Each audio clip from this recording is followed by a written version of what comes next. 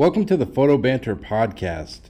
I'm your host, Alex Gagne, and on today's podcast, I speak with photographer Marc J. Franklin, who is the current principal photographer and photo editor for Playbill magazine, which covers everything involving theater and Broadway. Marc has photographed everyone from Jake Gyllenhaal, Hillary Clinton, Tina Fey, Adam Driver, and Ethan Hawke, to name a few. Beyond working for Playbill, Marc's work has appeared in the New York Times, Vogue, Elle, and the LA Times, to name a few. In this interview, I speak to Marc about how he went from majoring in theater and English in college to pursuing his passion in photography. I also speak to Marc about his approach to portraiture, as well as some of the interesting projects he's gotten to work on while at Playbill. I hope you enjoy, and thanks so much for listening.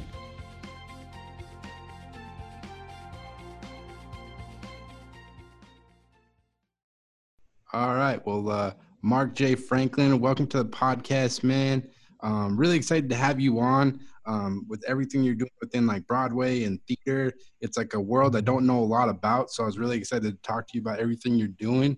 But I guess to start off, I was kind of curious, like where you grew up and how you kind of got into photography initially.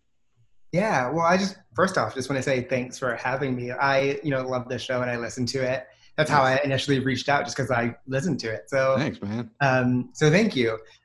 Where did I grow up and how did I get started in photography? From Baltimore, Maryland. And my path to photography is a little circuitous, actually. I have a twin brother who took a photography class in high school. And I was always really creative and kind of needed an outlet. I did a lot of theater in high school. I played an instrument. I took the art classes that I could. Damn, you're doing it all. I was just trying to figure out that outlet and figuring out what it was. I drew a lot, but my brother took a photography class in senior year of high school that I couldn't fit into my schedule, but I was always like in the dark room with him. I was like trying to like take up as much information that I could from him. And then I, had always been taking pictures growing up with, your little Kodak camera and then your Canon point and shoot. And then junior year of college, I went to Boston College for theater. All right, right in my backyard, man. Yeah, wait, where in Boston are you? Yeah. I live in Franklin, Mass, but like I'm in the Boston area. I've been here forever, so that's cool. Yeah, I mean, Boston's like where my like adult roots were. But I was doing too much in undergrad, and I decided I'm going to say no to everything junior year and do what I want to do. And that was finally photography. And so I got my first DSLR camera, and then I've been shooting ever since. That was 10 years ago. Because what were you, like, college, what were you majoring in? Theater and English. Cool. And so a lot of the early things that I was shooting were my friends who needed headshots, who needed photos of their productions, who, needed, one of my earliest jobs in theater. So I started photographing, and then my department, I got really lucky. I had an administrator who saw my interest in the way that I wanted to tie it, and then hired me full-time as their, the theater department staff photographer. Okay. And so one of the first jobs that I had was doing a marketing campaign for one of their shows that was new. So things like that kind of is how I initially got into it. But then when I graduated, I wasn't really sure what I wanted to do, if I wanted to be a performer or a stage manager or a photographer. So I tried to do all three. Yeah, because that's one thing I was kind of curious about, like when you're majoring in theater, because I only know this because I worked with somebody who worked at, there's a theater in Boston in the South End, maybe you've been, it's like the Boston Center of the Arts. Yeah. It's right on Tremont, and it's been there for a while, I think. Yeah, but a lot of my early jobs were there. So I moved to New York when I was 25. And so after I graduated, I worked in that building. I was in that building probably every day from like the ages of like 22 to 25. Wow. Yeah, because when you're going to school for theater, like I didn't realize, like when I think theater, I'm like, oh, everyone's a performer. But what you probably don't realize is there's so many people involved with like making these shows happen. So like when you're studying theater at BC, were you just thinking you're going to be a performer? And like, what was that kind of program like? Is it all based towards performers, or do they teach people just even the other aspects of the business, be it like back of the house, front of the house? Because there's a lot of moving parts, I would imagine, in this business. Yeah, so I chose Boston College for my theater education, specifically because it was a BA program, Yeah. and it was far from Baltimore. But I chose it because I wanted to know the ins and outs of theater. I didn't know if I wanted to be a performer or if I wanted to do something else behind the scenes. I really loved design. In high school, I did a lot of like stagecraft and in tech stuff as well. So I just didn't know what I wanted to do. And so that specific program at BC was geared towards teaching the entirety of theater. So with that, if you're a student, you have to take acting classes, you have to take design classes, you have to do a certain amount of labs, which are like working in the scene shop, working on the crew of a show, you know, running the spotlight, learning the ins and outs of all of it. And with that, you're not going to, unlike a BFA program, you're not going to go really deep into one specific asset. You're going to get a good education on everything else. And so what I really wanted to do while I was there was figure out what is the thing that I like to do, and then further my education from there. Whether that's taking classes by myself, like in Boston, or any other ways to get that information, or there's always the grad school route afterward. But so I got a general overview, and I discovered, kind of on a very loose level, theater photography during that process, but I didn't really like delve into it as heavily as I do now until after I graduated. That's cool, man. And is there like anything you think you've taken from, like, obviously you've been in productions and been a performer and stuff, like, is there anything you kind of learned from those experiences you think you've been able to apply to like your photography, being like you do shoot a lot of people? So it's like, I would imagine there's some type of skill set being a performer. I mean, big productions, it's kind of a performance in itself on photo shoots sometimes. Yeah. So I also just want to like I realized at a certain point I'm just a photographer. Like I have performed as everyone has in like their high school musical or like their college play. But I am definitely just a photographer. I do not want to do anything else. Like that's where like my heart lies. But the things that I learned from my theater degree are two things. One, so much of photography is communication and storytelling, and how with theater you're telling a story, yes, throughout this large production, but when you're directing, you are, every stage image means something, and that really applies to photography as well. Whether you're doing a large tableau, like it's David LaChapelle, or if you're doing even just a solo portrait, being able to convey an emotion and capture an emotion and communicate to be able to get that emotion out of your subject is something that I take with me every single day of what I do now. But then the other thing that I learned, I was thinking about this a lot recently, which is the other thing that I learned was Boston College has a general BA program where you have to do everything. I learned how to just do, you have to jump in and dive in and figure it out a lot of times, with theater and photography as well. It taught me that don't wait to something is perfect before you go out and do it. Totally. That is nice if it is perfect, but don't let that be the barrier of entry. And that is definitely what I do with photography and how I got to where I was. I had my camera and I just said, I'm going to make my own work. I'm going to figure this out by myself. I'm just going to do it instead of waiting until I felt like I was, the best photographer, because that's what I know, elusive, unrealistic goal. But, it's like a constant building thing. Like, I don't know about you, but even like I look at some of the photos I shot last year or 2 years ago, I'm like, oh, why did I do that? I would do it differently now. It's like this constant like evolution pretty much.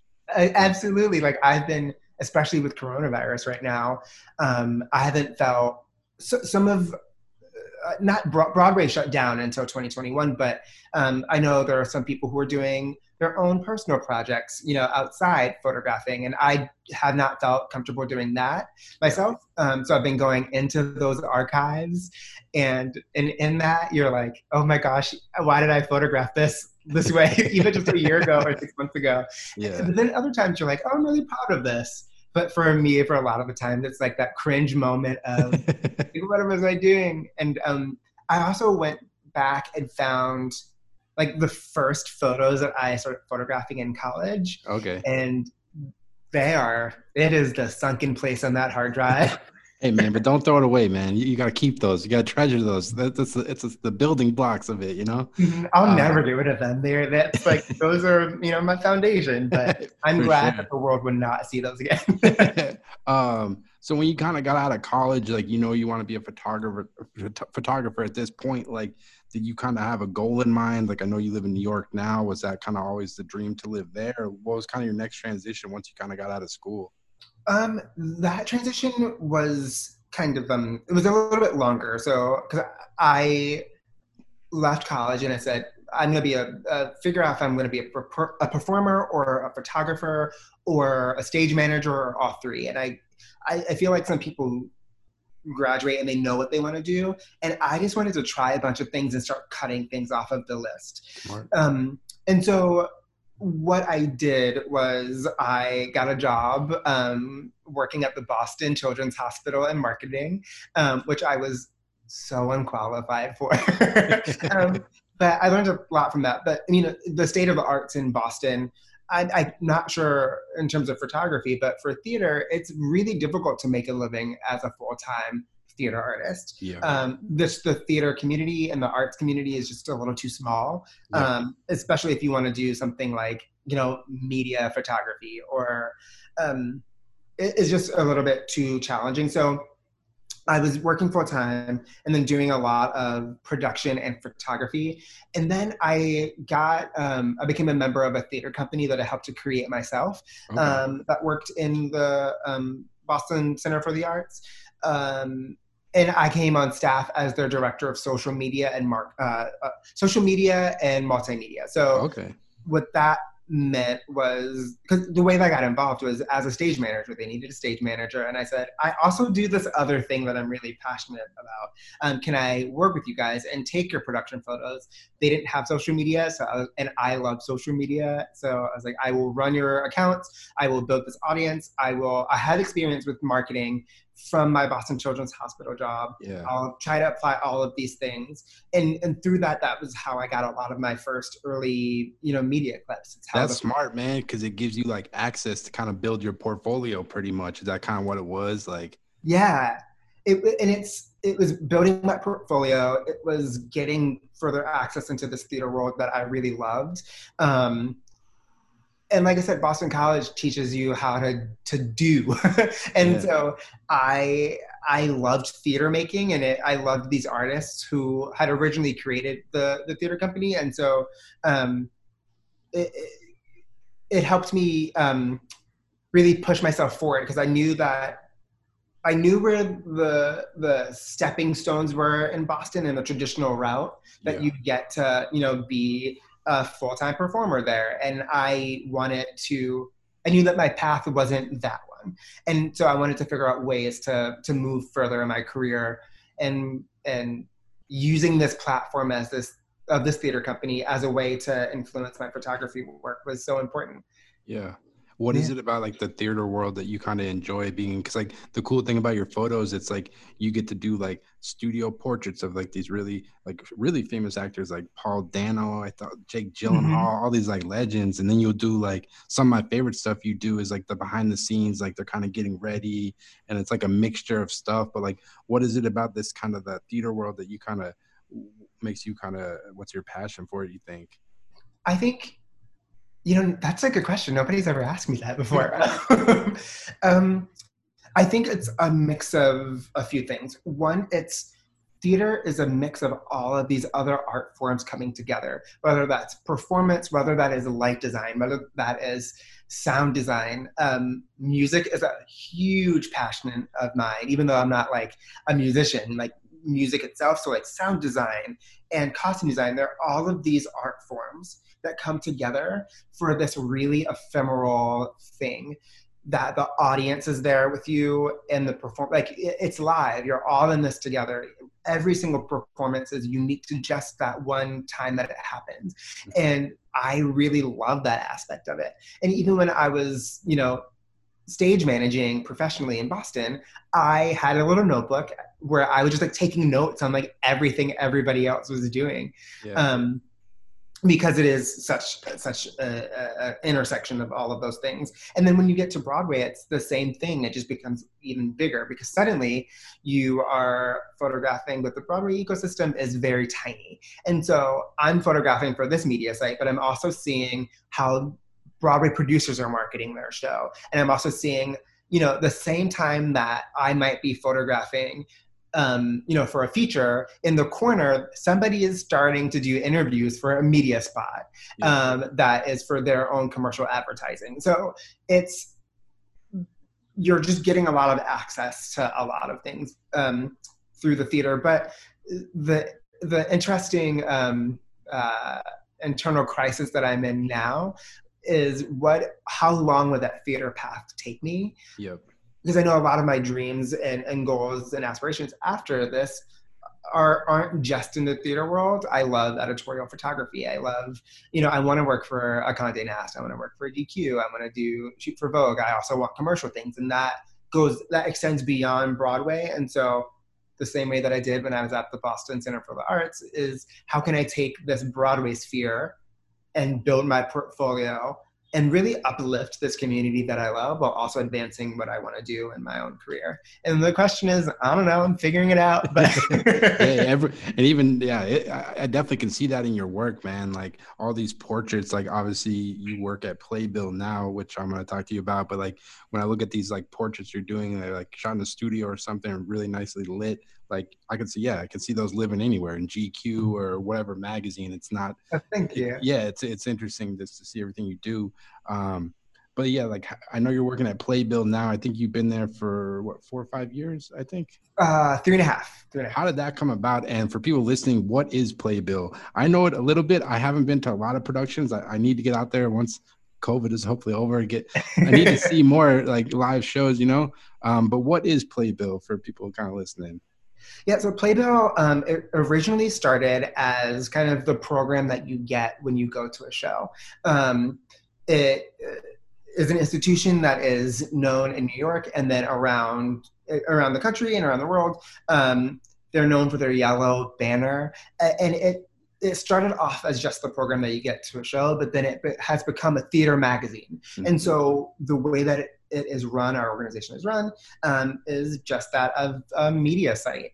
We, in addition to, the bios and everything that you'll see in the actual print magazine, you'll get features, you'll get quizzes, you'll get advertising, you'll get all of the same things that you'll get in a standard magazine, except it's in this small little pamphlet that you get. And all of those things are theater focused. And then we also, where we come to life the most, I feel, is our digital publication as well. Okay. And that is running features. That is really the same way for any other, like I said, publication. It is just a theater-focused niche site geared to the ins and outs of Broadway and the arts, on stage and off stage. So and that's like it's interesting. And like, how did you kind of become involved, being that it looks like you're a photographer, but then you kind of help out with like some like photo editing. I think you even said you do a little bit of writing kind of stuff for some of the stuff. But how did that kind of come about for you? Was that like something you were kind of going after to work with Playbill, or how did it kind of all come together? Yeah, I wanted to do Broadway photography as one of the things that I had in my roster of things that I shoot. And I was just in New York City. When I moved to New York, I realized that I didn't want to work a full-time job the same way that I was in Boston. I really wanted to take, at that point I knew I wanted to be a photographer.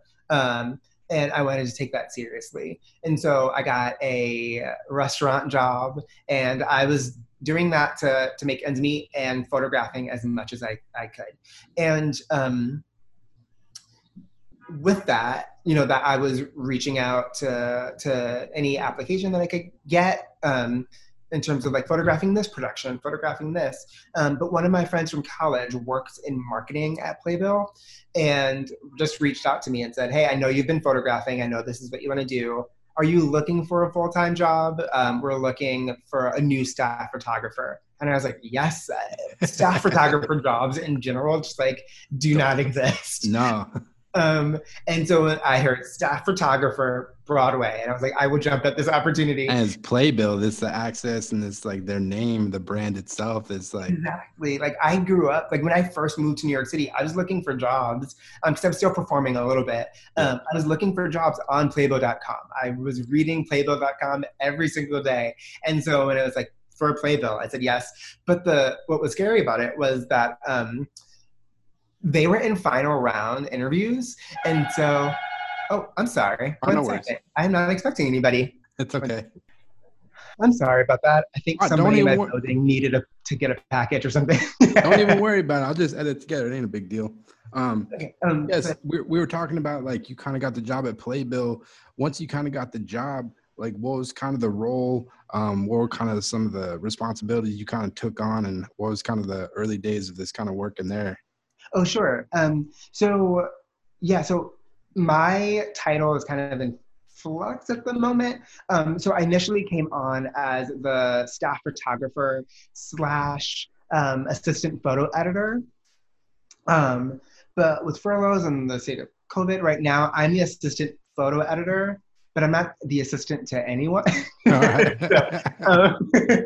You're the boss. You're the boss now, Mark. You're the boss. I'm the boss now.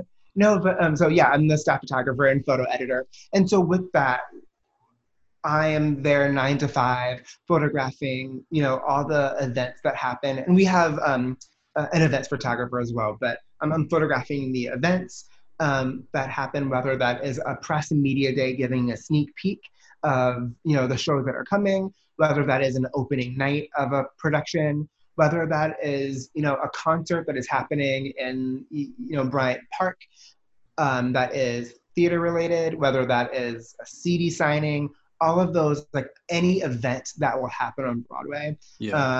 I'm there covering. I'm also there to provide images for the features. So whether that is an interview that somebody's done with, a famous Broadway actor or designer, really visualizing that the same way that you would do an editorial spread in, Vogue. So we do a lot of that. And then also the other part that what I do is using the images that already exist on Broadway to tell stories. So we have this, since Playbill has been around for so long, we have this vast photo archive. Wow, that's amazing. Yeah, because it just has so much like rich in history. That must just be fun part of the job is getting to see all these old photos and stuff. So many old photos from I'm thinking, I don't remember how old the oldest photo that I've had, but back from when you're getting film slides sent to you, and we have a slide digitizer. So sometimes you're just having to like pop those in, digitize them, and run them in our CMS so we can, make a gallery of look back at, the 1946 production of blah, blah, blah, blah, blah. Man, that's cool. Which is really cool. It's terrifying. Sometimes you're like, I'm going to hold this archival photo, let me wipe the pizza grease from my hand during lunch before I touch this. So it's like telling those stories, or figuring out like a prime example is something that we did right now with COVID too, without having any source of our typical content resources. Those events that I was talking about, it's a lot of like making clickable, engaging, fun quizzes for people. Like, can you guess this production based off of this still? Or look back at the history of, Rodgers and Hammerstein's Cinderella through the ages on Broadway. So it's really using the content that we already have and maximizing those, but and really telling visual stories with the images that already exist. It's a whole lot of multitasking. I know, man. It's every magazine right now with COVID and everything. They're just you really got to get creative and like make something out of nothing. It's really a challenge. Mhm. But when you kind of got on board with Playbill, when you're kind of photographing for them, do they give you a lot of art direction in terms of like the photography, or they kind of just let you kind of do your thing, kind of approach it the way you want to shoot it, or how's that aspect of the visuals kind of work with them, I guess? Yeah, so that's the fun part of my job, and the challenging part of my job.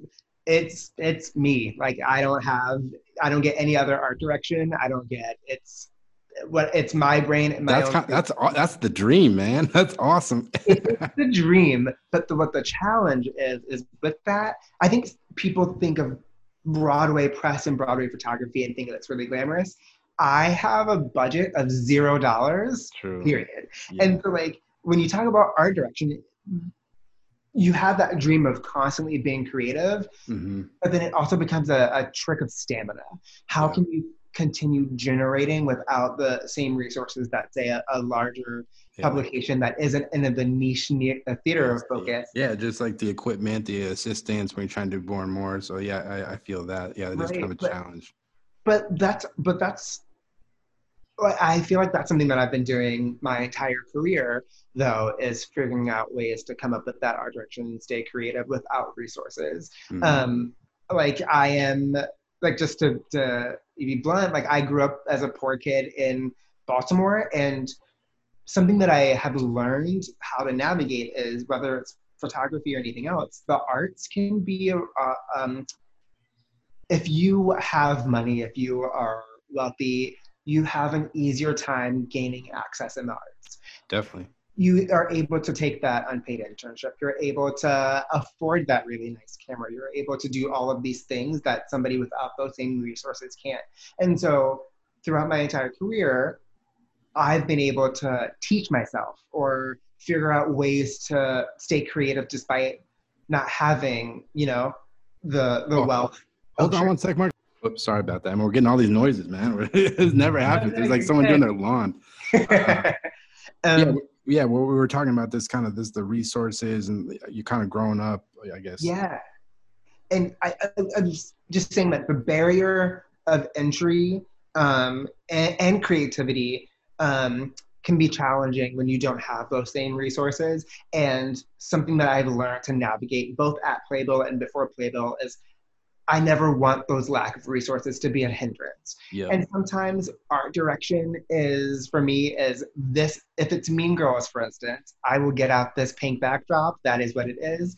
Sometimes I think, for instance, we did SpongeBob, the musical, came to Broadway, and we were photographing the director. And I said, I have no resources, but I can order these really big, bold yellow dots Yeah. and, make a set out of that. And that set was just a wall, but it really lent itself to what that is. SpongeBob is a sponge. He's porous. He's bright. He's yellow. This director is the same way.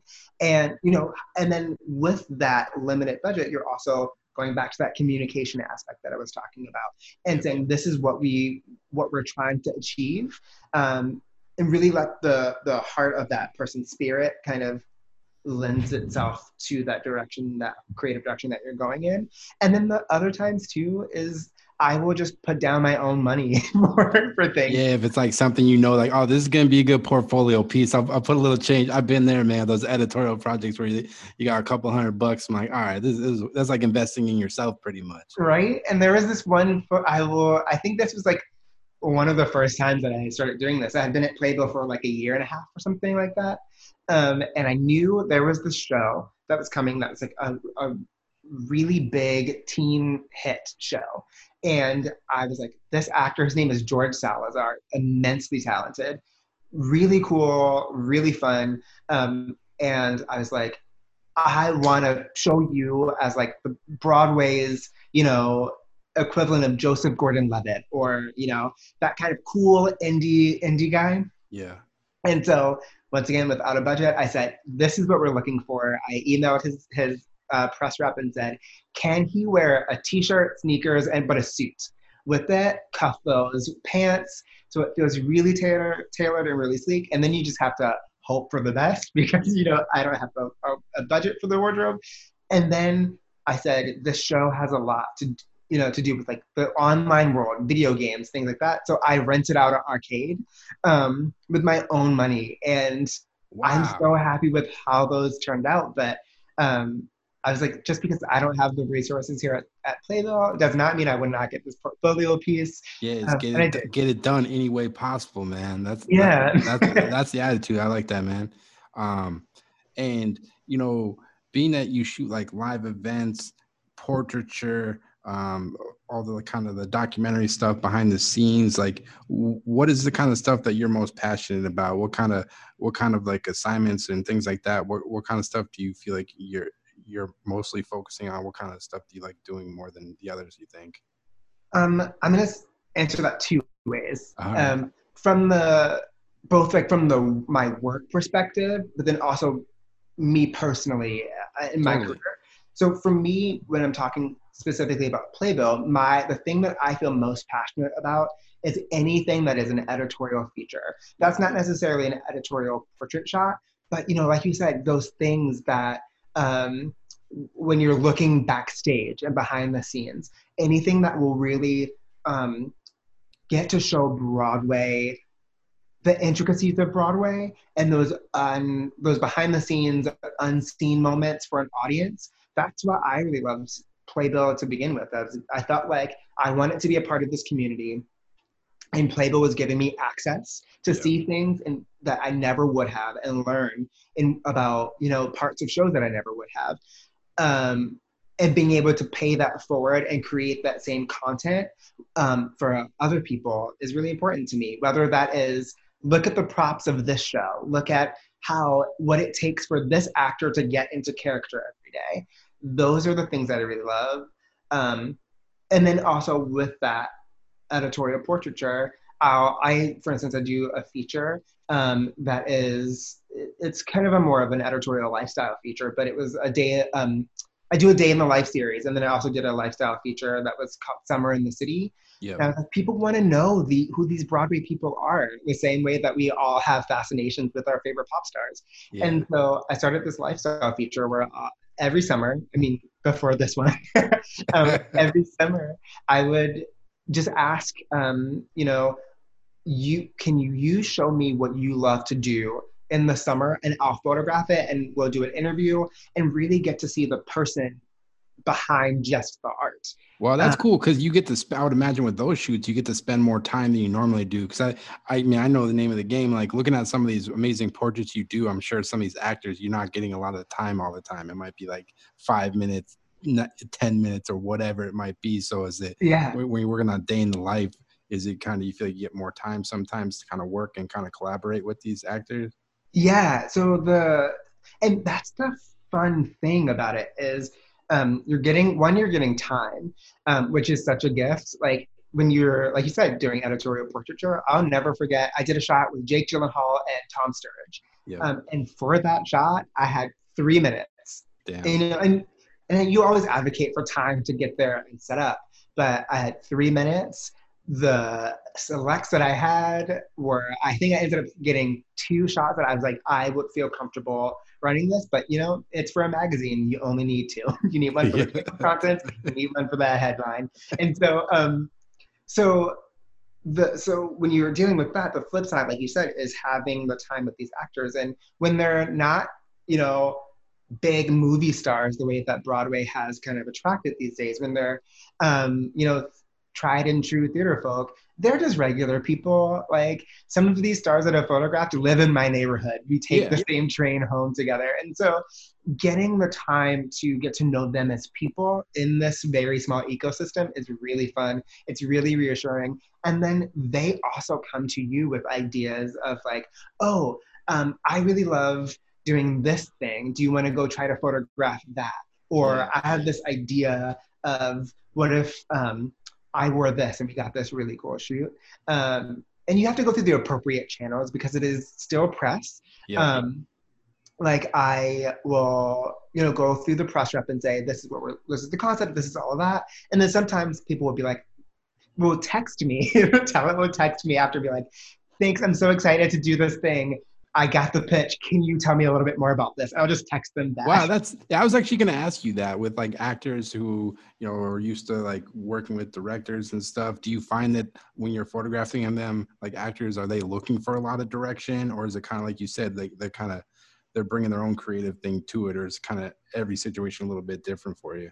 Every situation's a little bit different. For the most part, I do find that my subjects, they're excited to get their picture taken. If they're an actor, if you're anything, Yeah. if you are a theater actor, if you are like, I was Cynthia Nixon and Laura Linney did a show and they did not want to have their photo taken. They were so nice and so professional, but they were like, we've done this a million times. I just want to go into rehearsal. And so when you are a theater actor, like this press system is new and it's exciting. And so people, when you're an actor, you're really into that. If you're a director, if you're a writer, if you are a stage manager, they do not want to have that picture taken. How do you deal with those tough situations? Because it's tough sometimes. Like some people, yeah, it's like for them, it's like going to the dentist and getting like a root canal or something. So they don't want to be there, like you said. So how do you kind of finesse those situations, I guess?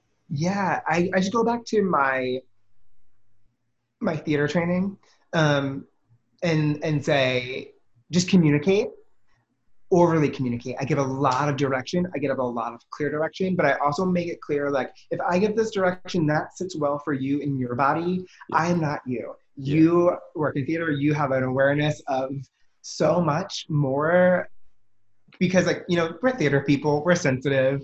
So like if something doesn't sit with you, tell me. I'm Yeah. not, immovable. These are all suggestions. So I always say that, and really try to create something that's empathetic direction that is also flexible enough that it can be interpreted from that subject. Yeah.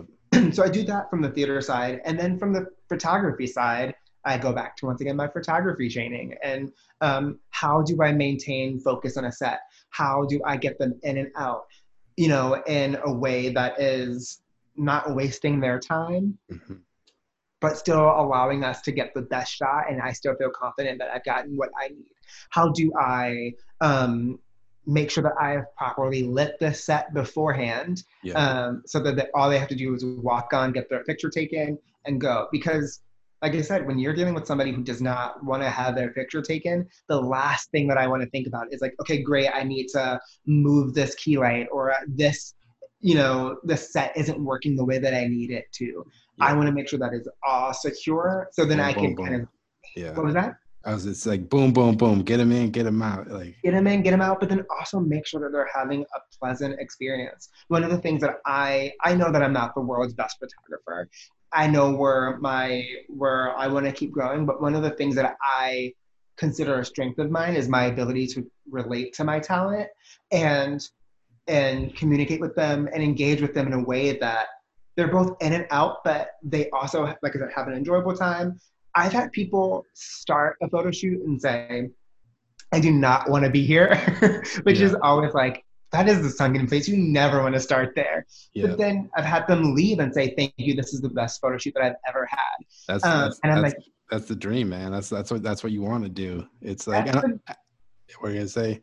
I was gonna say that's the dream, but that's also like the nightmare because they say this is the best photo shoot that I've ever had. But I'm like, but you haven't seen any of the photos. I hope I live up to what you were expecting. It's always a tough situation. I was reading your Instagram. You photographed Tina Fey, and I thought it was funny, and I could relate to this. You were photographing her, and you in the comment you wrote, I think you were coming back to your friend or something. You're like, yeah, Tina Fey made a joke on set. And I was just like so nervous. I just stared at her in the face because I was so shook. That's what you said. Yeah. Did it kind of take you a while to kind of get used to photographing some of these bigger personalities? Because like I said, you photographed like a lot of like A-list actors that people see on all the big Hollywood features and stuff. Yeah, it has. It's I definitely have grown into that a little bit more. I know my first few months at Playbill, I was just nervous the entire time.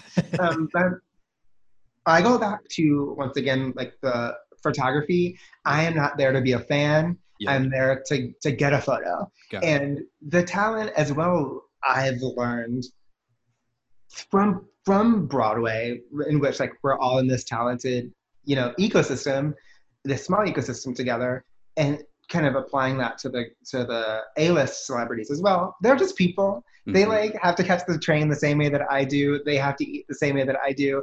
And Exactly. so I learned that like Tina Fey did not want to walk in to that set and be like, "Oh yes, I am Tina Fey." She was like, "I'm gonna take a photo," and like I would never forget. She made a Paula Poundstone joke, who is this comedian who's always known for her blazers, and I know that now because not only did she make that joke and everybody laughed, I was like, it's Tina Fey. She's the funniest person in this room. I don't know how to respond. I will never say anything to make her laugh.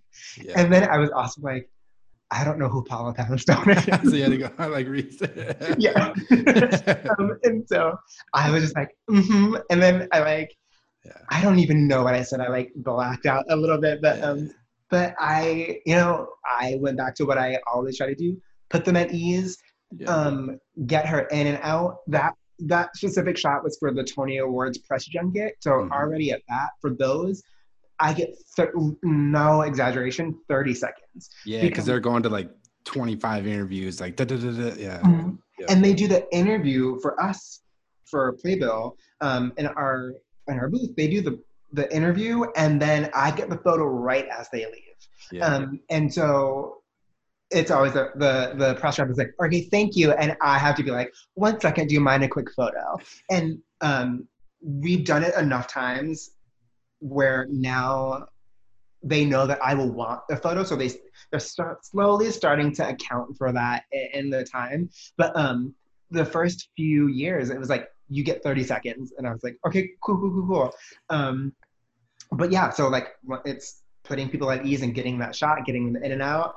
Yeah, it's like building that confidence. You just kind of now you're a pro. You've been through this so many times. It's just like on the next one, it's kind of building that confidence in yourself pretty much.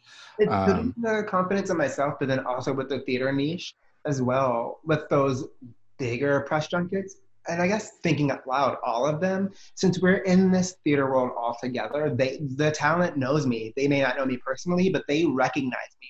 So when they are getting to a press event, they have, because they have seen me on a red carpet, time day in and day out, because they have seen me at their opening night day in and day out, and as just a person, when they get to the really big press events, they're seeing the New York Times, they're seeing the LA Times, they're seeing a lot of the bigger publications, and those are people that they do not know at all. And so when they come to me, I've been with them through their Broadway journey from the beginning to the end. So they're like, oh, it's finally a refreshing face. So they're a little bit more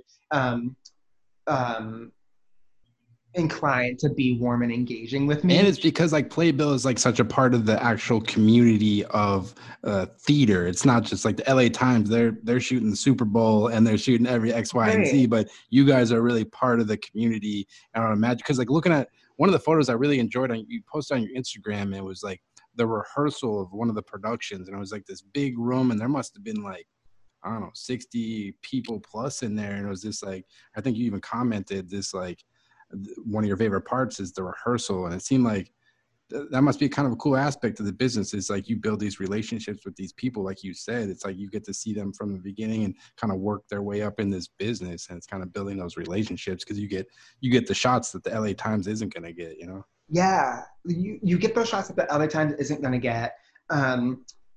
Although I'm like putting this in like the mental pinboard to come back to it, which is like access, especially as Broadway has become more mainstream and more into pop culture. But I'll get to that in a second. With that access that we have now, because we are Playbill, I'll get invited to be, in the rehearsal room, or there, the press, the producers are looking to take a key art shot for XYZ, and they need somebody to photograph it. Can that be you? Can that be me? And so that is a gift that comes with longevity and familiarity. One of my coworkers, kind of like early on into when I was working at Playbill, made kind of our dark joke about Broadway. And he said, sometimes this can feel like an industry that doesn't reward talent, but rather longevity. And that was because there's like the gamut of who is on a red carpet can be like, we are this major outlet and we're this person. And then here's somebody who runs a theater blog who has been running that theater blog with their point and shoot camera for the last 20 years, you know? Yeah. And that is kind of cool. But what I learned with that statement is longevity doesn't necessarily mean that you're just like, skating along for that time. What that really means is that you're building trust in this industry. So you're building confidence in yourself, but like they know that when they hire me, whether that is, for a producer hiring me or inviting me to something, or if they're coming in for a press thing for Playbill, they know my work. They know who I am. They know how I engage with people. They know kind of what the process will be like. And that takes time. And you have like a knowledge and respect for the craft, whereas Right. and that's like a major point. Like I've made this reference before. Like I grew up like skateboarding, and that was kind of my early jobs. I like shot for skateboard magazines, and the way skateboard magazines work is like you have to be a skateboarder to like even get like published in those magazines, because like you have to be a part of the community. So it's like it goes back to the respect, and it's like you have the knowledge of that craft, and it probably goes a long way within your photography. Right. And you have knowledge of that craft. I think something that makes me think of though is when we think about like the Broadway photographers who are on this beat for other, media sites, there's like six of us, like the six core main Broadway photographer. That is an arbitrary number. The point is like, it's very small. It's just Yeah. a handful of us. And so in a lot of ways, it feels like the gate, the entryway is very small. And especially during this time of where we are in the world right now, I continue to feel very grateful to be where I am, because I am the only Black theater photographer. Wow. And that is challenging. I think, and we'll get, on some of the bigger assignments, like the Tony Awards press day, or, something that might be like, Black Getty photographers or syndicated photographers. But in terms of the ones who are in this ecosystem, in this Broadway beat, it's me. I'm the only Black photographer. Yeah. And the fact that I've been able to build this trust and get to where I am, I don't take for granted, because, I don't want to ever say that like being a Black photographer is unwelcome, because that is not the case. I've been welcomed with open arms to the Broadway community, but like it feels really homogenous. And so from in the back of your heart, when you are the only one, it feels like, oh, am I valued? And so the fact that I've been able to get to where I am through just like hard work and dedication and that longevity and determination is really fight to show my value in this. Yeah. And the fact that like I do get hired to freelance on top of, in this community, on top of what I already do for Playbill, I don't take for granted for a second. But it's also challenging because you're also like, as the one, I just want to make a good photo, and I don't want to have to be the representative to speak for all. Yeah, that's a lot of pressure, man. Like it's just a like lot of pressure, especially because like, being Black people are not a monolith. We are not the same. But at the same time, everything that I go to, that is in the back of my brain of like, you got to rep it for the fam, you got to, yeah. And that's not fair, but hopefully by establishing that trust and putting my best foot forward, that opens the door for other people. But yeah, I just feel grateful, and I'm going to, I don't know, keep fighting to keep moving that dial forward. Definitely. It's been like with everything that's kind of happened in the last, like with all the protests and things going on, I'm sure you've noticed it too with our business photography. It seems like there's awfully more of an open conversation. I know Diversify Photo is an organization that's kind of pushing this kind of those underrepresented photographers in our industry. So it's like, do you feel like with everything going on, the conversation is, feel like there's going to be change and kind of new voices, or what's your kind of feeling with everything going on? I hope there's new voices, because those voices are not necessarily new. They're still there. They just don't get the platform. Opportunities, yeah. And the same opportunities. And I feel like It's funny, right after the initial wave of protests after George Floyd, I feel like, I would go on Instagram and it was like suddenly every major brand suddenly discovered Black photographers and Black models. Yeah. Like you would go to like the Gap, or I don't want to call it the Gap, like, Yeah. but like you'd go to like fashion brands and it would just be like Black model after Black model after Black model. And it's like, well, that's not what we're asking for either. We just want to we want the same opportunities. We don't want to be like fetishized for Exactly. this. And so with some of my Black photographer friends, I would call it, we would call it Black Spirit Week. Yeah, that's the thing. It's like, all right, you guys are talking now, but let's talk in 12 months from now, 2 years from now, 10 years from now. It's like put your money where your mouth is. That's Right. I don't want to see a Black square because you're going silent. And then followed by like an Instagram post that says, we take responsibility, followed by like a week of Black models, and then things go back to the same. And I feel like we might be getting to this point, but I want to see a sustained change. I want to see just equal opportunity. And I know that's something that we've been trying to do at Playbill is we know that we are gatekeepers for voices. And so we're working really hard to amplify voices in a sustained way. Mm-hmm. And sometimes that comes with the growing pains of being caught out of like, yeah, it seems like you guys are posting a lot about this now, but will this happen, in 5 months? And I can't speak for the entirety of our organization, but I know for myself, hold us accountable. I'm a Black, photo editor, but I still need that same reminder the same way that everyone else does. Like, yeah. And so the same way that I see that shift from our organization, I hope I see that in photography and the arts in general. Definitely, we'll see. Time will tell. Yeah, definitely, man. I agree. And, I saw, I went deep on the feed, man, on your Instagram research. I went deep on the feed, man. I think early on when you started working at Playbill, they sent you to the Caribbean. And I think you were photographing a cruise, which I was interested. I've never been on a cruise. It just seemed like a cool opportunity. What was that all about? You went in deep. And when we talk about I do my work, Mark. I know you do your work. Once again, I listen to your show. You do your work, and you routinely ask the most empathetic research questions. The fact that I'm doing this is such an honor. No doubt. But the cruise. So we have a travel section to our organization, which is these luxury cruises in which it's like people love going on cruises, but they're those big, like Holland America cruise lines where you're like, it feels like an adult, summer camp on a boat. Here's the margaritas and here's the truly. And I've been on those, and they are crazy, insane.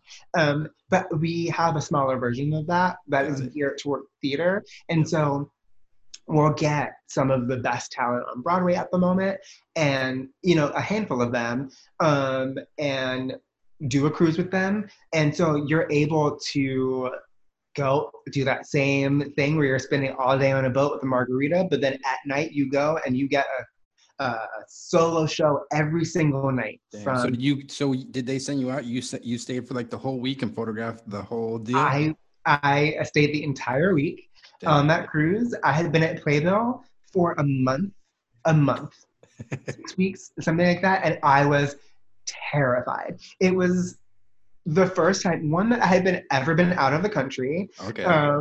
And so that was already terrifying. But then also I was like, nobody knows me here. I don't know what is expected of me because I have not done this before. I've been here for a month and a half. Yeah.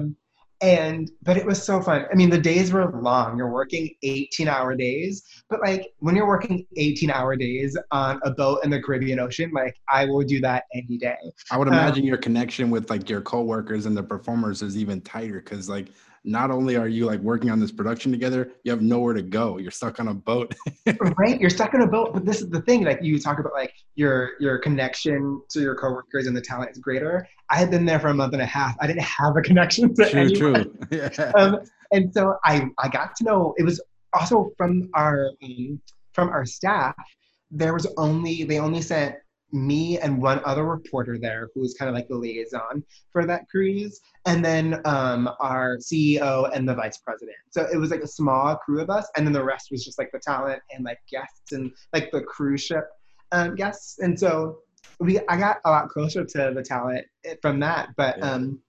I mean, it's crazy because once again, you're stuck on this boat. And what my job was to really capture the entire experience, both from like a commercial standpoint and then also an editorial standpoint, like really showing what this is about. Like I went snorkeling with Tony Award winner Alex, which is crazy to me. She's brilliant, but the fact that I was like on this little like because one of the excursions one day. Was like to go snorkeling and we were on this boat. I was not in the water because I had my camera, so I was like there to photograph like the experience of going and all of that. And so I'm on the boat, she goes in snorkeling and she comes out, and I've always like once again like I've always loved the theater. I've looked up to her, you know, forever. That's and wild. So she comes out and early because she just wasn't super comfortable. And so we ended up just having this long conversation about like theater and acting and empathy through your artwork. And I was like, I'm being paid right now to do that. You're like, yeah, yes, I made it, man. A month into this job. Yes. Right. But we ended up learning though, that was the only time that I went, because when I'm gone, then that means I can't be there actually on Broadway photographing the things that we need to photograph. So that was my only time going. No, I had to ask you about it because it seemed like a cool experience. It was the coolest experience that I have ever had as a photographer. Yeah. And you know, like another thing I'm always kind of curious about, because I think being a photographer and artist, especially in the visual arts, I think a thing people struggle with is like kind of like finding your voice as like a photographer. Is it something that kind of took you a while to find your voice? Is like style and aesthetic something you spend a lot of time thinking about?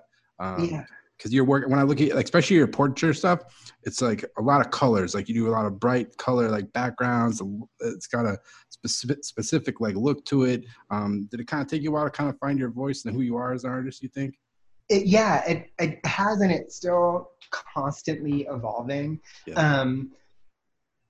I, like, as you probably have gathered from this conversation, I'm a very animated person. I'm a pretty bubbly person.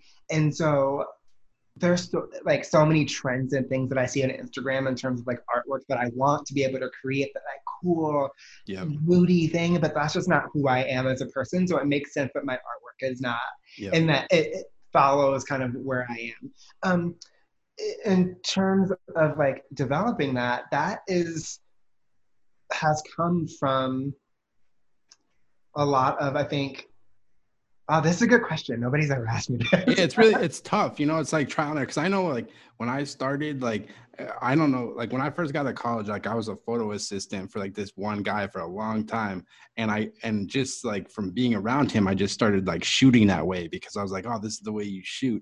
And for me, it took me, like, years to figure out, like, oh, I'm going to go mess with some flash and, like, stuff like that. Like, do you pay attention to, like what other people are shooting, like, looking at magazines and things like that? Like, or is it just kind of trial and error for you? Because looking at your site, you did this cool series. I don't know. I think they're like, you shot them it's like a portrait, and then it's like different colors kind of overlapping each other and stuff. Like, it was a cool series of portraits. Like, how did those kind of come together? Yeah. So I guess to answer all of those questions, it's a lot. One, which is, it comes from trial and error is what I've found. And research. I research constantly. I am always on Instagram. I am always in a magazine, just seeing what other photographers are doing. Once again, I was talking about like access and budget and things like that. Like I couldn't afford to go to grad school. I couldn't afford to take that unpaid internship to really learn from someone else and like get somebody else's style. I couldn't, and so with that, it's making my own education from the school of YouTube, and then trying to YouTube and Skillshare and reading your podcast. All right, thanks. I really just started this podcast for myself to figure out how people are doing. So it's really a selfish endeavor, Mark, but I'm glad other people are getting stuff out. No, but truly, that's how I found this podcast. Why I initially reached out. Like, I listen to any bit of information that I can get, I listen to. And so I'm constantly looking at like other art styles that way. And then using whatever resource that I do have to experiment and grow. In Yeah. this case, before I had Playbill, it was figuring out that art style by just shooting my friends and constantly like learning out loud. And then now that I am at Playbill, it's using this Broadway talent pool to make as much and experiment as much as I can. So with that really colorful portrait series, Here, I'll I've pull been it up. seeing a lot of Oh, here it is. oh yeah. I got you. Thanks. Oh, I love those. So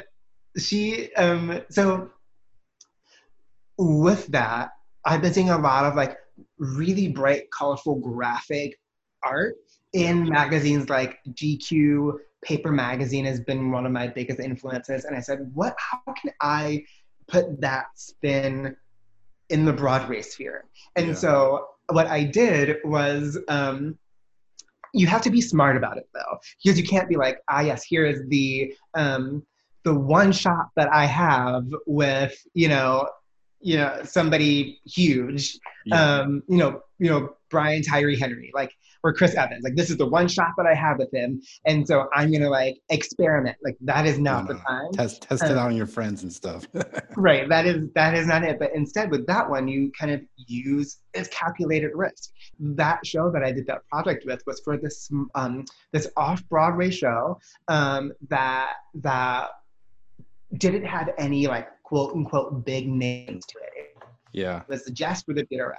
And the gift of working in the theater space as a photographer is if one of your photos is good, it will blow up and people will see it. If one of your photos is bad and it's just for Broadway, no one beyond like 54th Street and 42nd Street All will right. see Oh that. man. And so I was like, this seems like I have this idea for a cool campaign. If it goes well, it will be shared and people will love it. If it doesn't go well, like I'll be fine. All right. And so that's what we did. And it's collaborating as well. I'm not a graphic designer, although I get so much of my inspiration from graphic design. Yeah. Artists like Jessica Hish and Adam J. Kurtz and like so many others like really speak to me. And so I was like, I want to play with this. I'm not a graphic designer. So I just asked our graphic designer at our job, and I was like, hey, can you want to partner on this thing? This is what I have in my head. And that's what we came up with. But even those ones that I put on my portfolio on my website, the original idea was to do, because that shoot that with all those colors was for this, the show was about a 1970s psychedelic Okay. the interpretation of Macbeth. It's called Scotland, PA. It's based on the movie Scotland, PA, which is like such stoner humor. And so because it's Macbeth, I was like, I want something psychedelic, and I want it to feel bright. And then each person had two shots, and it started that the bright one, and then the next shot of them was similarly just as bright, but had a little bit of blood and like Okay. gore, but and French fries because it's like this camp thing. I was really inspired by what was it, the Scream or Scream 2 Oh yeah, yeah. campaign, where it was like all the women in the bathroom, and then the next shot was like them bloody in the Yeah. bathroom. Yeah. I was like mixing all of these influences, but once again, to go back to the original question, and then I'll stop ranting about this. It's all right, Um, man. it was like I have this idea. It's being able to research, go back to your influences, and then start trying to apply those influences.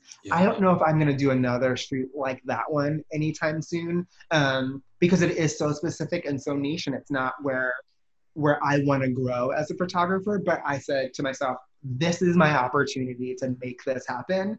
I will never get a chance to art direct a show like a production like this. This is my shot. I'm going to take Yeah, it. I loved it, man, because like it was just so unique, and it was just like I've seen a lot of gel stuff and color stuff in the last few years, but that was just had its own like different kind of like look to it. It was real powerful stuff. Right? Um, I mean, I feel like that's what we're all kind of doing too, not disregarding Broadway, but just as photographers in general. Like, we all see the trends that are happening. Like and we all see like how things are shifting. Sometimes, what was it like, 5 years ago, it was the trend of like the big overexposed flash with heavy shadow. And then it was Now, like HDR was like heavy, like 10 years ago, HDR, that's super, everything was like over sharpened, like all that right. stuff. Yeah. And we're all about figuring out those trends and playing with those trends. I love playing with Yeah. those trends as much as we can. But then for me, it's trying to figure out who I am as an artist, Mm-hmm. and to cut through that while also being it's taken me a really long time to also be okay with the fact that I won't have the same voice as, say, a Mary Ellen Matthews or an Annie Leibovitz or these other people who, like, when you look at their photos, you know that it's their photo. Yeah. And I will always be more personality forward than I am my own art forward. It's like why I love commercial work. It's like creative problem solving, and I love that. And yes, it's my voice and my spirit in it, and also like my artistic, aesthetic to some degree. But like for me, I really love figuring out what is the feature, what is the challenge, what is the client, who's the person, and then figuring out how to shoot them from there. Yeah, and it's like putting your own touch on it. And it's like, I think that's cool. Like you just experimented on it. And like you said, like, yeah, it was like, I did it and might not do it again, but it's just like another like tool in your arsenal, it's just like you've tried it, and down the line you can like use little bits and pieces and put your own touch on it, and you kind of build on it. Wait, can I ask you a question? Anything you want, man. We're it's the photo banter, man. So anything you want to banter, man, bring it, Mark.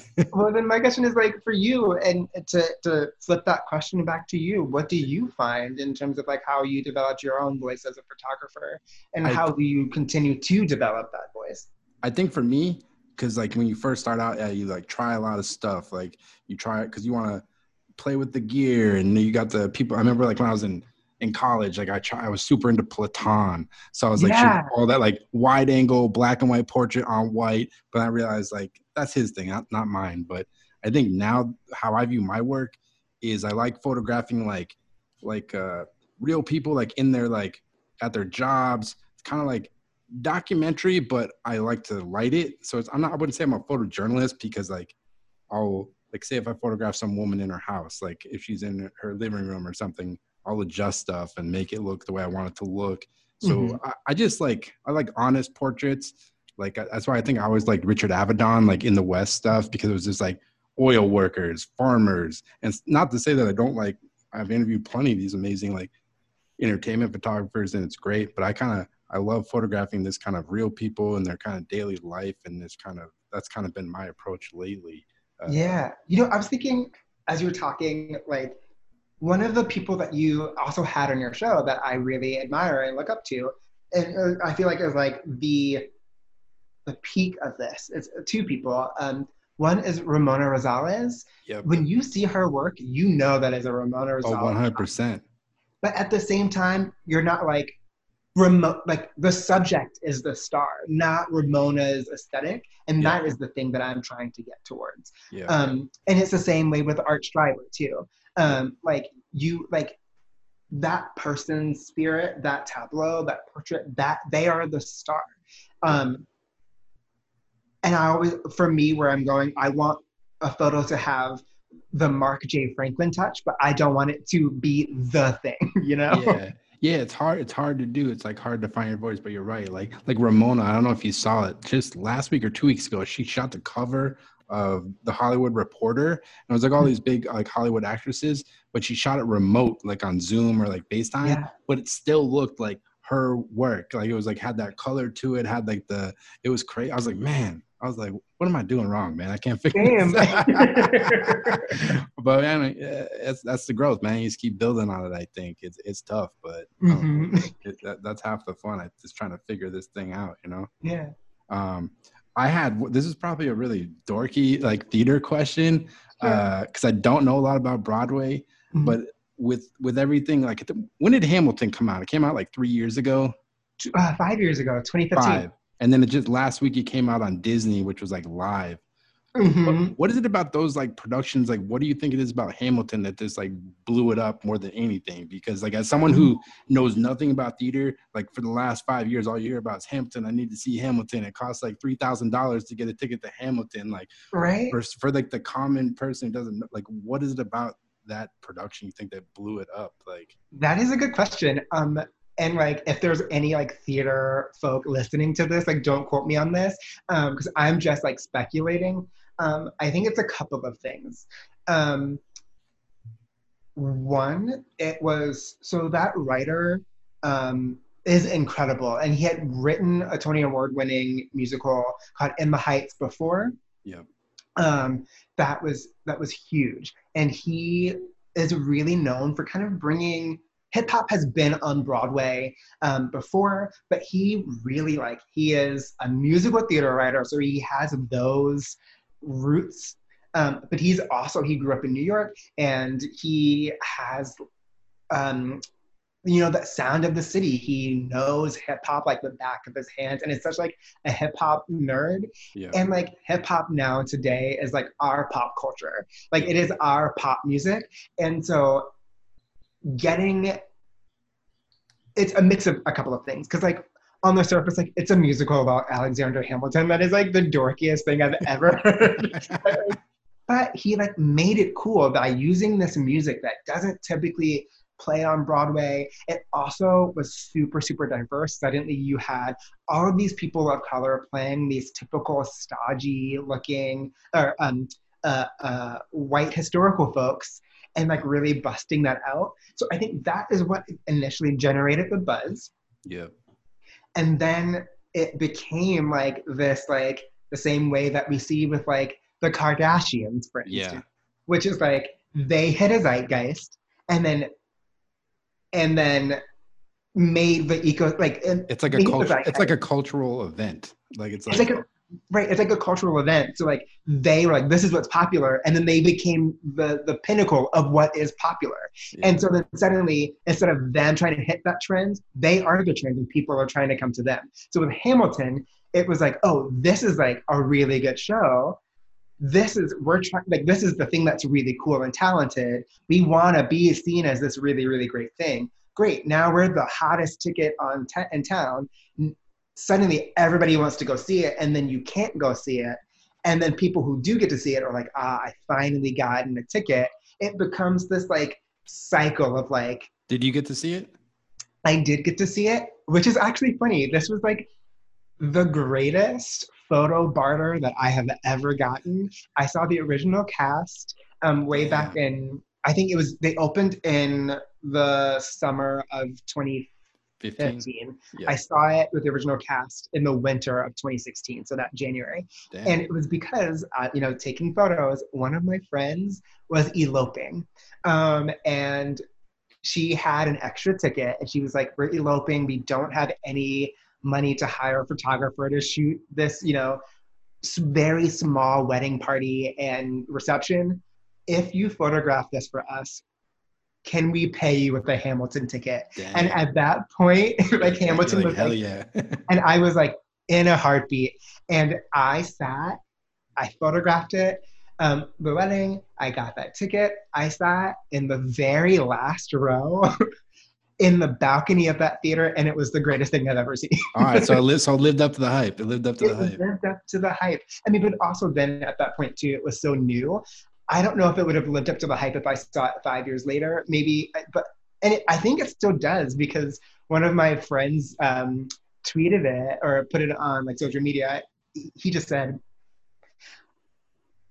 Hamilton is Broadway Twitter's Game of Thrones. Okay, that's funny. Like everybody was like tweeting about it the day that it finally came to Disney Plus. Like it's still, I mean, because it is still like a revolutionary piece of theater. And then Lin-Manuel, who wrote it, went on to do Moana. He's on HBO. Like he is still like at the top of the game in terms of theater. Like what would you say to like people, like, because like for me, I need to go experience it more. Like I think I've been, in terms of theater, I've been to like some like holiday plays, like like serious productions, like at like production houses, and I went to like Blue Man Group, which was really interesting. I don't know if like theater, like people, like I don't know if they respect it or not. It's kind of a different thing. It's like I don't know, I don't know. but what would you say, like people like that have never been to like a Broadway show, why should they go check it out? Like what's so like amazing about it? Like what do you take away from like when you go to like a live show? Like I'm sure there's some that you go to, you walk away with like a certain feeling more than others sometimes, right? Yeah, I would say one, before you go see, whether it's a Broadway show or even a show like in your local community or, in Boston at the Boston Center for the Arts, Yep. like do your research. I liken it to like, it's a live TV, it's a live movie. It's, a live movie in the sense that like you're getting a full narrative arc and a cathartic experience, except it's live. You're seeing everybody do it on stage. The experience that you get then is one that you will never get again because the performers might be different. The choices that they're making, it's all happening in front of you.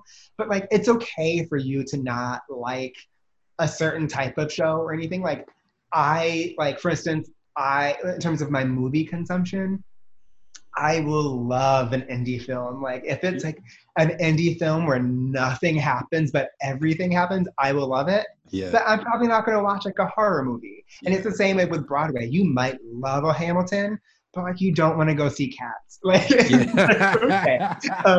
I'm gonna quote that. I'm gonna quote that. Yeah, like it's not for you. And like, or you might love a musical, but don't want to go sit and see a 2.5 hour play. Like, I'm gonna be very honest. I even work in this industry, and I'm always like, I don't want to go sit in a 2.5 hour play. Like, it's artwork. It's all subjective. So like, see what you love, and there's probably a show that happens that like is in that. Even if it's like a play about sports, or if it's a play about politics, like those exist. So just see what you love and figure it out. Yeah, there's a lot of stuff out there. And I noticed back to the Instagram, I was doing my research. You photographed a guy named Stephen Sondheim. I think that's how you put it. Yes, and you said it was one of the most powerful days of your career. What was that all about? It looks like he was like speaking or something, but maybe you could talk a little bit about that. So the circumstance around that was it was a powerful day because it was at a memorial for a theater producer named Hal Prince.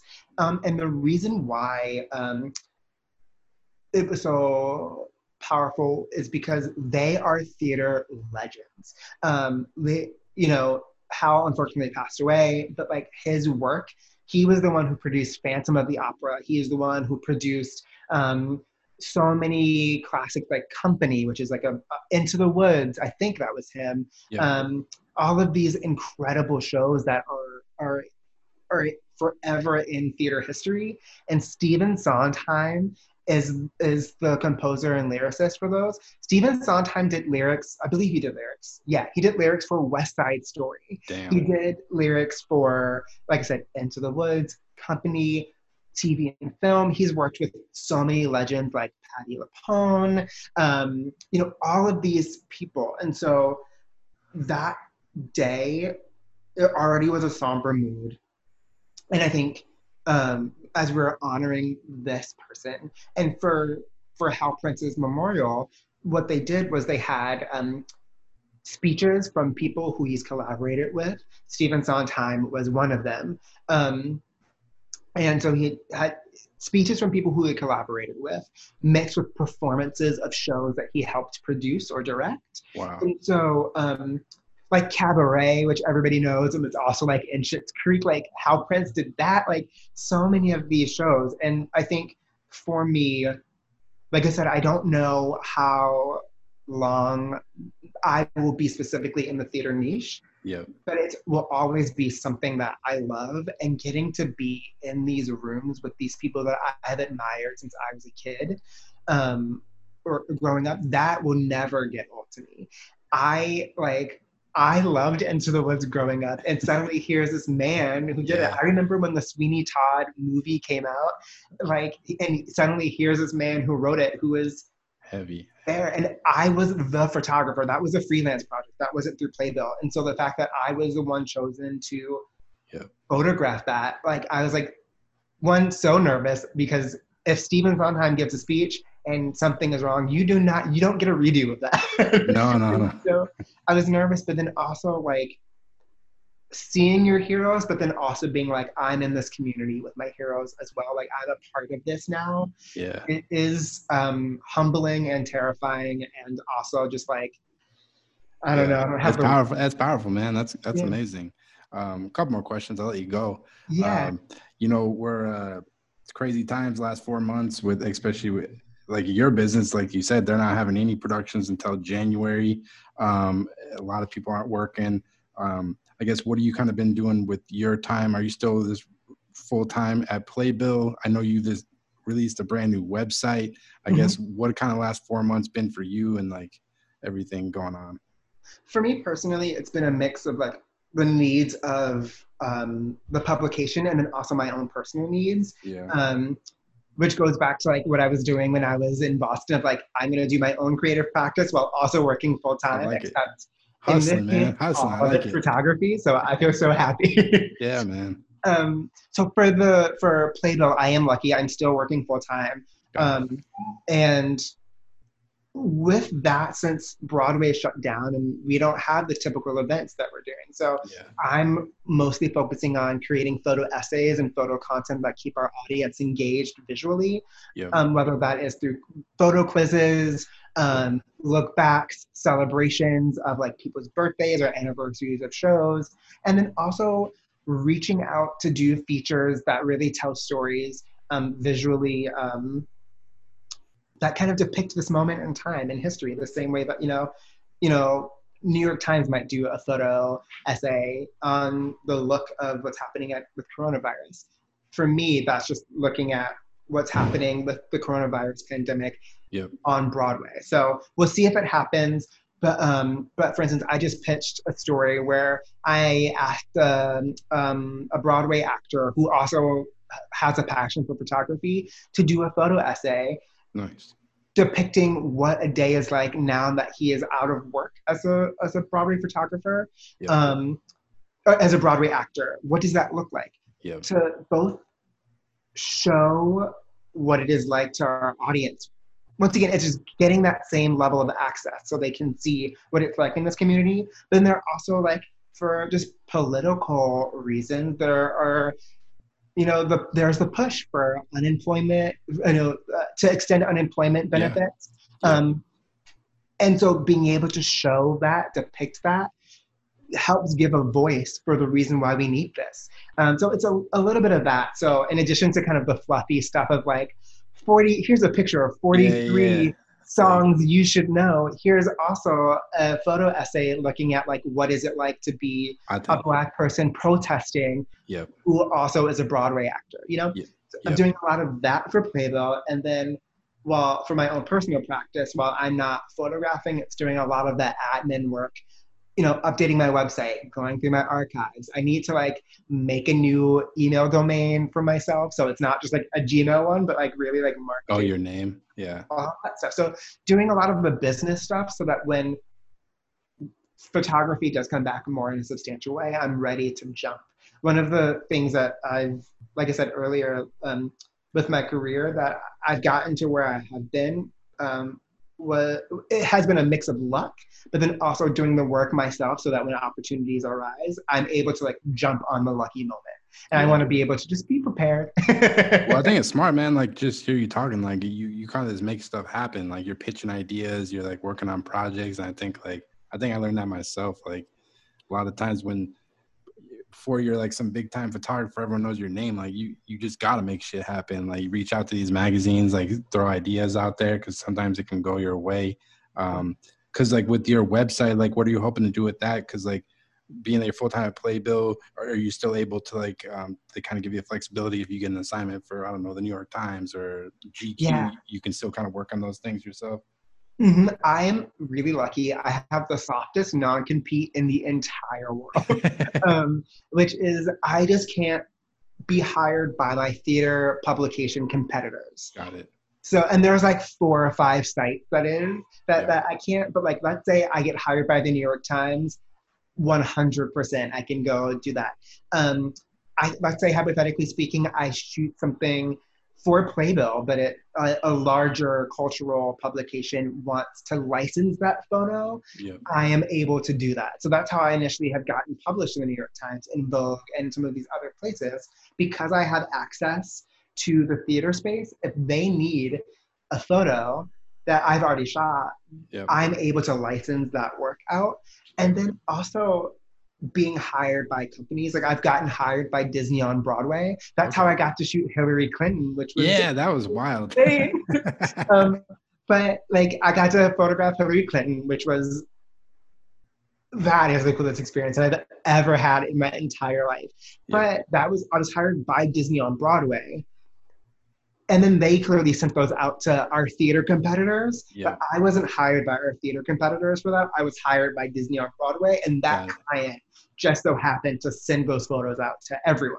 Cool. So like my non-compete is very soft. I knock on wood that it stays that way. That's good, man. And I guess to wrap up, like what's next, man? Like I know you said like you don't know if you're gonna stay within the theater thing forever. Like what's kind of the goals? Like what's on the next like year or two, man? Like any kind of goals you got for yourself, photo wise, or anything you're hoping to work on? Obviously, it's kind of crazy times now with the pandemic, but forgetting that aspect of it, like what's kind of the goals for Marc, man? Yeah. So many. I'm very goal oriented. I'm the type of person who I make a to-do list every single day of my life. Smart. I like love checking the box and like crossing it off. And so for my goals for the next few years, on a very base level in a very general way, I've been using this time to, like I said, look back at my archives. I'm also seeing what other people are doing. So I really just want to keep researching. And when we come back, I want to photograph better than I have ever photographed in my entire life. So I want to do that. I want to keep growing. I think my next step outside of this, I either want to go full-time freelance or I want to be hired at another editorial magazine that is more entertainment focused. I am also very aware that like staff photographer jobs do not exist, but like even if that is like, you know, working as a photo editor for a Condé Nast publication, or, you know, or even like it would have to be a specific news organization like the New York Times or, you know, CNN or something like that. But I would be open to being a photo editor there. But I think I really just want to keep telling stories full time and visually in that front.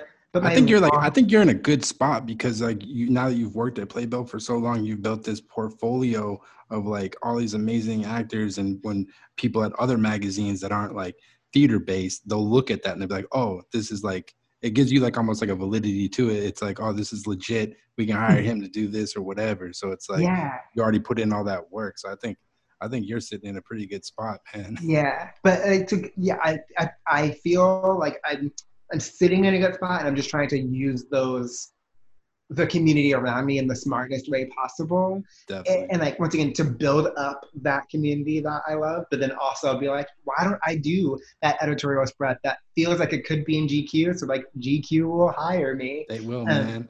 I feel like though my long-term dream, I keep going back to this person because he's like my favorite photographer. Right. I want to be an Art Streiber. Oh, Art Streiber is your favorite photographer? I mean, it's hard to put like the one, but like I go back to like him and Mark Seliger and Ramona and so many, and like Jeff Lipsky and these folks. Like I want to do what they do. I want to do commercial work and I want to do editorial portraiture full time. No doubt, man. You're gonna, man. There ain't no question about it. I know it, man. Thank you. I'll check back in with you in like 2 years. Yeah, don't hold me to this. We'll see what happens. Yeah, man. Well, Marc, man, I can't thank you enough for taking the time to do this. I'm glad we connected. For people listening, if they want to check out more of your work, where's the best place for them to go? Everywhere online, I'm just at Marc J. Franklin. So perfect. On Instagram at Marc is with a C. So MARC J Franklin on Instagram and Twitter. And then also my website is just marcjfranklin.com. And it's brand new. So I'll put the link and people can go check out that new freshness, man. It's good stuff up there.